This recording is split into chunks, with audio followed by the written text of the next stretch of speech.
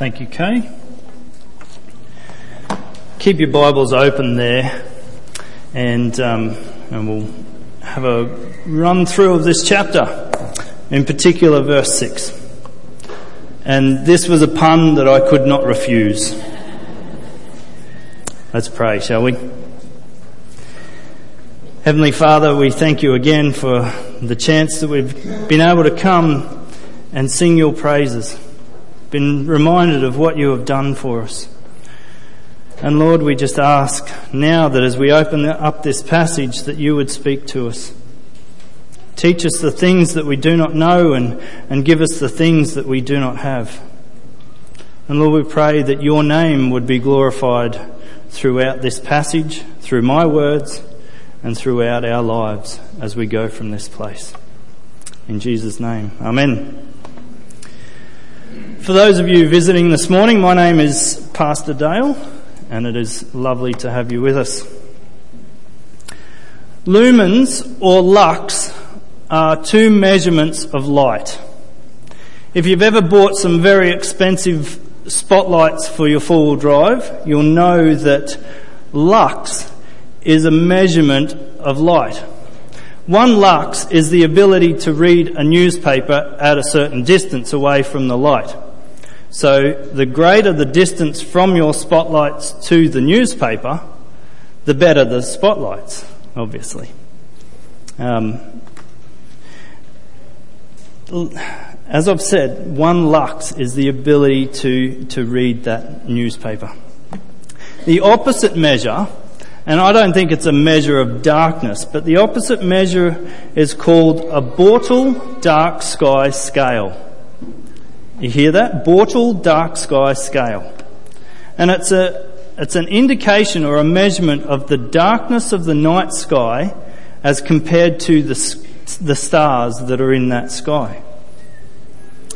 And I'm not a scientist, thank goodness, but I'd like to claim that darkness is not something that you can measure. Darkness in and of itself is not a particular thing. In fact, I think darkness is simply the absence of light. Pure darkness, and if you've ever done a mind tour when you turn all your lights off, you put your hand in front of your face and you cannot see a thing, you cannot see your hand. That is pure darkness because of the absence of light. This world that we live in and the world that Isaiah writes to this morning is full of sin and immoral behaviour. It's a dark place. It's full of war, of hunger, of death, of greed, and on account of man's evil deeds, it just continually gets darker and darker and darker. People do horrible things to themselves, towards others, and even towards God, intentionally or unintentionally. And you don't have to have a degree in human behaviour to know that this world is in a bad situation. There's evil and darkness all around us. Just turn on the news at night time, and you'll see that. Sin pervades every aspect of our lives.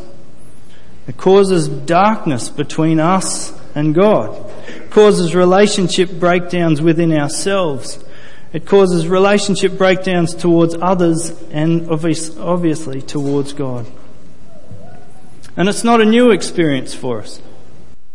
We've been experiencing this ever since Adam and Eve brought sin into the world. And this world that the prophet Isaiah writes to this morning is in much the same situation.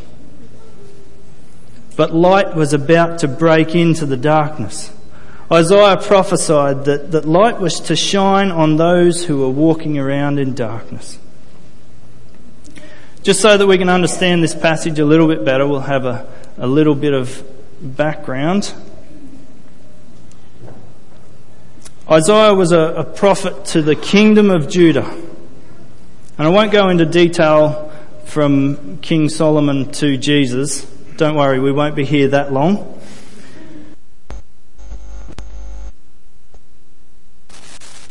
The nation of Israel divided. It's separated into 10 tribes to the north, the northern kingdoms, who called themselves Israel, and then just the tribe of Benjamin and Judah to the south, which called themselves the kingdom of Judah. And Isaiah prophesied to this southern kingdom of Judah between the times of 800 to 700 BC, approximately. I wasn't there, I don't know the times exactly. And during this time, one of the kings that reigned in the southern kingdom was King Ahaz. And along with many of the other kings, Ahaz did some abhorrent things. He created false gods of carved images of metal and wood and stone. And he even burned his own son as a human sacrifice. Yes, I know. And the northern tribes of Israel departed from God as well. And they were experiencing the judgment of God in the form of their enemies, Assyria. And so it was that the sun began to set on this southern kingdom of Judah. And to put it as Romans 1 does, Ahaz and those who followed him suppressed the truth, so that the wrath of God would be revealed against their ungodliness and unrighteousness. Chapter 8 of Isaiah's prophecy details how this happened. The shadows of growing despair and gloom descended on Judah.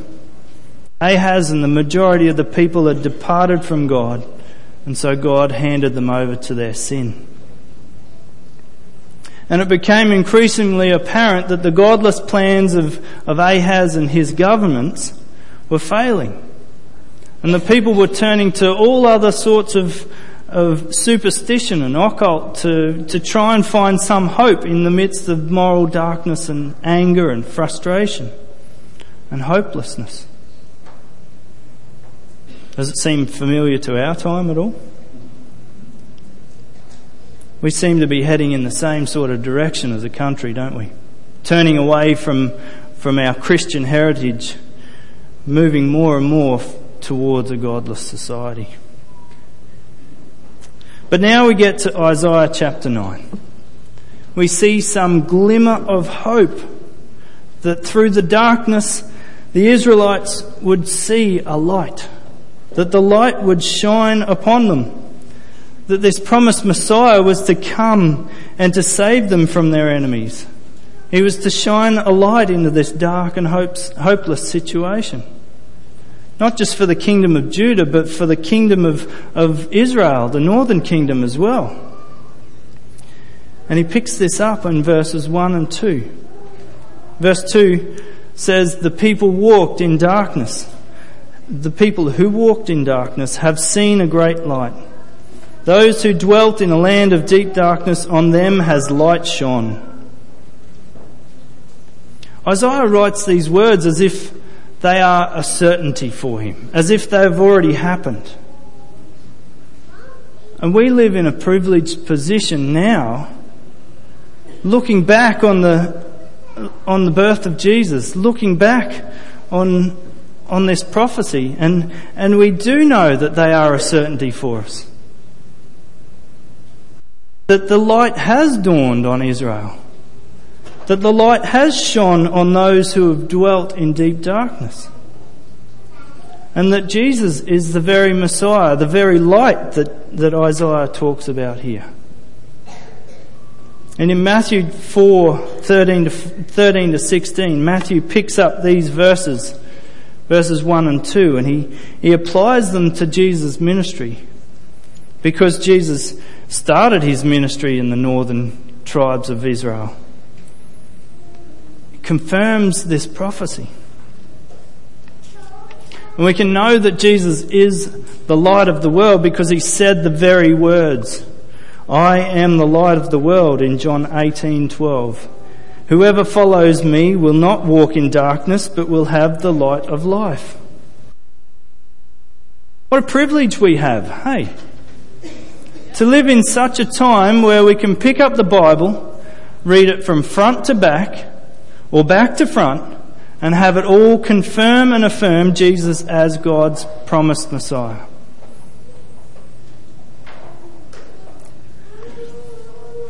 But what does Jesus being the light of the world actually mean? What does light dawning into darkness mean for us?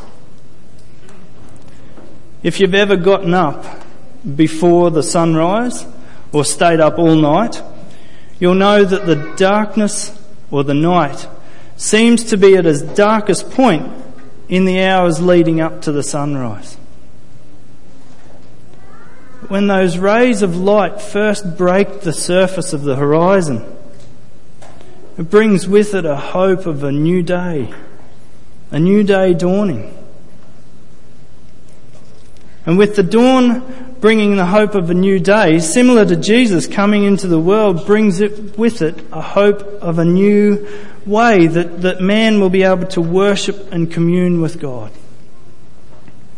By God in the flesh, Emmanuel coming and being the light of the world, drawing mankind to himself and showing that God is trustworthy, that he loves us and that he wants us to experience him.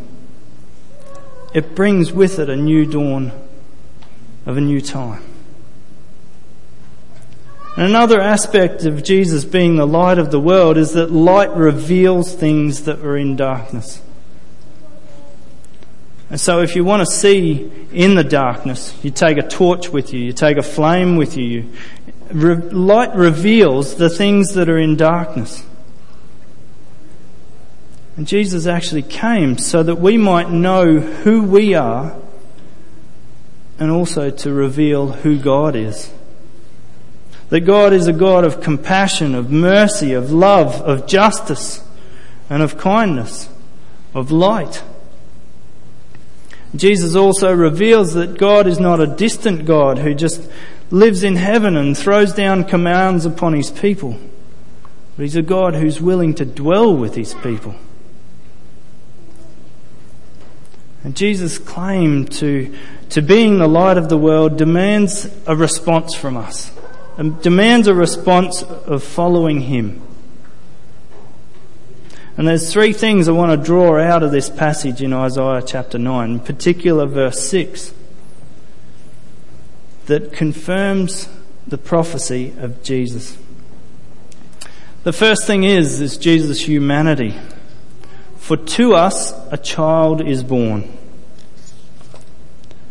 Isaiah says that Jesus will come in the same way that many other babies have been born before him and after him would come, as a child. But his birth would be a little bit different. He prophesies in chapter 17 verse 14 that Jesus' birth would be from a virgin mother. And we know that that's true by reading through the Gospels. There's many other things that confirms Jesus' humanity throughout the Gospel. Passages such as Jesus becoming weary or tired. Throughout John 4, Jesus is sitting down and he's weary from travelling, so he sits down beside the well and speaks to the Samaritan woman. Mark 4 tells us that when the disciples were crossing the Sea of Galilee and they came upon this storm, Jesus was asleep in the stern. He got tired just like we do. Luke 19 says that Jesus had compassion on the city of Jerusalem and he wept over it. He experienced sadness just as we do. Now this was partly because of their rejection of him, but also that he was sad because of his great love for them. Many other times Jesus' compassion is mentioned when he sees people lost like sheep without a shepherd. Matthew 4 tells us about Jesus' hunger after being in the wilderness and fasting for 40 days and 40 nights. I would have been hungry after about 4 days, I think. But I want to show you this passage. Hebrews chapter 4 verse 15. For we do not have a high priest who is unable to sympathise with our weaknesses, but one in every respect has been tempted as we are, yet without sin. Jesus knows what it's like for us to live this life that we live. He knows the tiredness, the turmoil, the temptation, and yet he was without sin. He knows the sadness that is caused by sin. And this means he's able to sympathise with us. This makes him the greatest saviour of all. None of us can say that Jesus doesn't know what it's like for me to live this life. We can't say that at all. Many times throughout history, a baby has grown to become a king. But only once did a king become a baby. The next thing we see in verse 6 is Jesus' deity. To us a son is given. And further down in verse 6, everlasting Father and mighty God. Notice the construction of this first phrase, to us a son is given. This verse implies a pre-existence of Jesus. Unto us a son is given. That is, Jesus already existed as God the Son before he came to earth. And John, in his Gospel, verses 1 to 5, picks up this theme. In the beginning was the Word, and the Word was with God, and the Word was God. He was in the beginning with God. All things were made through him, and without him was not anything made that was made. In him was life, and the life was the light of all men. The light shines in the darkness, and the darkness has not overcome it. And again in John 3:16, the most famous verse. For God so loved the world that he gave his only Son, that whoever believes in him should not perish but have eternal life. As much as Jesus was human and he had humanity, he also had deity, divine. He was the second person of the Trinity, and he was given to be the Saviour for the world. Our Christian documents and creeds throughout church history have all sought to refute heresies that have been brought about surrounding the humanity of Jesus and the deity of Jesus. They've sought to establish the fact that he was absolutely human and absolutely divine. It's something that we need to remember, that Jesus never became God. He always was God. Jesus is the only person that has ever lived on this earth to have existed before he was born. And he proved his divinity, his deity, through the many miracles that he did, miracles that haven't been done ever since and may not be done ever, had not been done before and may not be done ever since. And the culmination of Jesus' ministry was his crucifixion and resurrection. Have you ever stopped to think about what it might have been like for Jesus to leave heaven?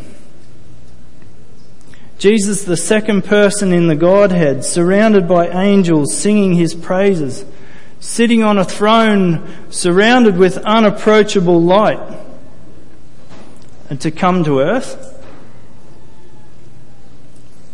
Earlier this year, my family and I and a few of us, we did a trip to the Red Centre. And if you've ever been to the Red Centre or even northern Australia, you know that the dust of the Red Centre is different to all other dust in Brisbane.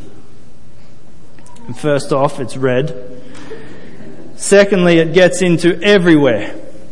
There is no place that this dust cannot get into. For Jesus to come as a baby, to live as a man, to breathe the dust of this earth in comparison to the gloriousness of heaven. not only just to live and experience this earth, but to die a painful death on a cross. Have you ever stopped to think about what that might have been like? Philippians 2:5-8. Have this mind among yourselves, which is yours in Christ Jesus, who though he was in the form of God, did not account equality with God a thing to be grasped, but emptied himself by taking the form of a servant and being born in the likeness of men. And being found in human form, he humbled himself by becoming obedient to the point of death, even death on a cross. You see, it's this combination of Jesus' humanity and deity that it makes him our Redeemer and Lord. You see, he came to be mediator and redeemer, and Jesus brings together all of God's holiness and all of man's needs. Only God could be the one to save humanity, but only man should be the one to save humanity. And so the could of Jesus' divinity and the should of his humanity is brought together in the work of atonement at the cross. So from this verse, in chapter 9, verse 6, we see Jesus' humanity and his deity, but we also see his sovereignty. Here is Jesus' right to the throne, to be the head of the government. Right from birth, Jesus was the ruler and the sovereign Lord. The wise men who came to Bethlehem asked, "Where is he who has been born the King of the Jews?" And these terms, Wonderful Counselor, Mighty God, Everlasting Father, Prince of Peace, all these denote an ability or a trait of kingly rule, of sovereignty. Wonderful Counselor. You can get advice from anyone, can't you? But Jesus' counsel is different. Mighty God, Everlasting Father. Reiterating there his attachment with the Godhead. Prince of Peace. A prince, and yet in submission to Father God, as a prince is in submission to his king.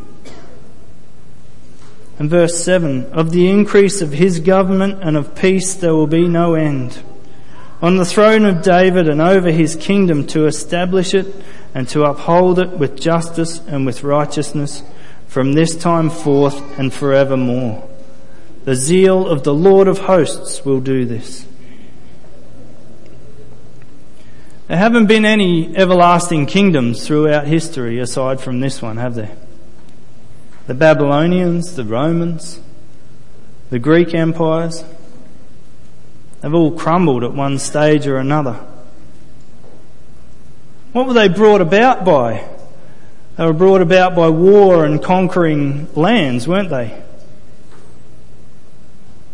Jesus brings his everlasting kingdom about by peace. Peace is something that we all long for, isn't it? I'm not just talking about world peace that your beauty pageants say when they're asked the question. I'm talking about real peace. Real peace. Peace within ourselves and peace with others. And even if we don't recognise it, peace with God.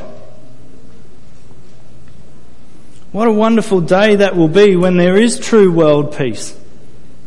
When Jesus returns and establishes his kingdom on this earth and creates world peace. As Isaiah writes here, he's seeing way into the future, beyond Bethlehem and to the cross. That moment when Christ brought peace between God and man by bearing our sins. And then further on to Jesus' resurrection, where he establishes his power over death, creates his government forever, because he still reigns and lives even now. Jesus' claim at being the light of the world is backed up by his humanity, his deity, and his sovereignty. And the one who created us, who lived on this earth with us, who knows exactly what life is like for us, the one who died for us and rose again to bring us new life, to shine light into darkness, is the only one who is fit to rule this world he created, and the only one fit to rule over our lives. He is the one who has shone light into our lives. He has revealed who we are and who God is. He has taken us from the kingdom of darkness into the kingdom of his marvellous light. For God, who said, "Let light shine out of darkness," has shone into our hearts to give the light of the knowledge of the glory of God in the face of Jesus Christ. 2 Corinthians 4:6. You see, God is the creator of physical light as well as the giver of spiritual light. Spiritual light by which we can see truth. Light that exposes that which is in darkness. It shows things as they really are. And to walk in the light means to know God, to understand truth, and to live in righteousness, brought about by Jesus' death and resurrection. We're going to come around the communion table very shortly, where we're reminded of not just what Christmas is about the birth of Jesus, but also about the death of Jesus. But I want you to ponder one of these, just this very thing. The gift that is given on Christmas. It may not mean much to you. It may mean a whole lot to you. But as we're reminded as we come around this communion table, it cost God everything. It cost God his Son to give us life and light.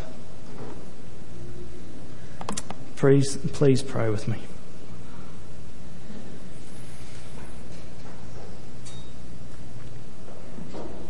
Heavenly Father, we thank you for these words in Isaiah that show us much more than we have time to cover this morning.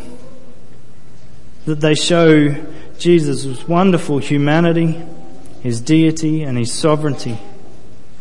That he is as much a part of the Heavenly Father as he is a human being.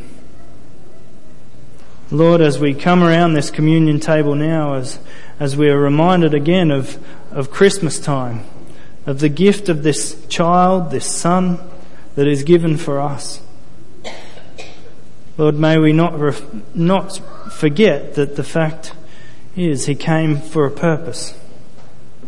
He came to live and to die and to be raised to life with you and to show to those who are in darkness the wonderful light of your kingdom. Lord, as we come around this communion table, I pray that we would reflect on the cost that was involved in bringing us into this kingdom of light. We praise you. We worship you, Lord. We thank you for this gift of this child. In Jesus' name, amen.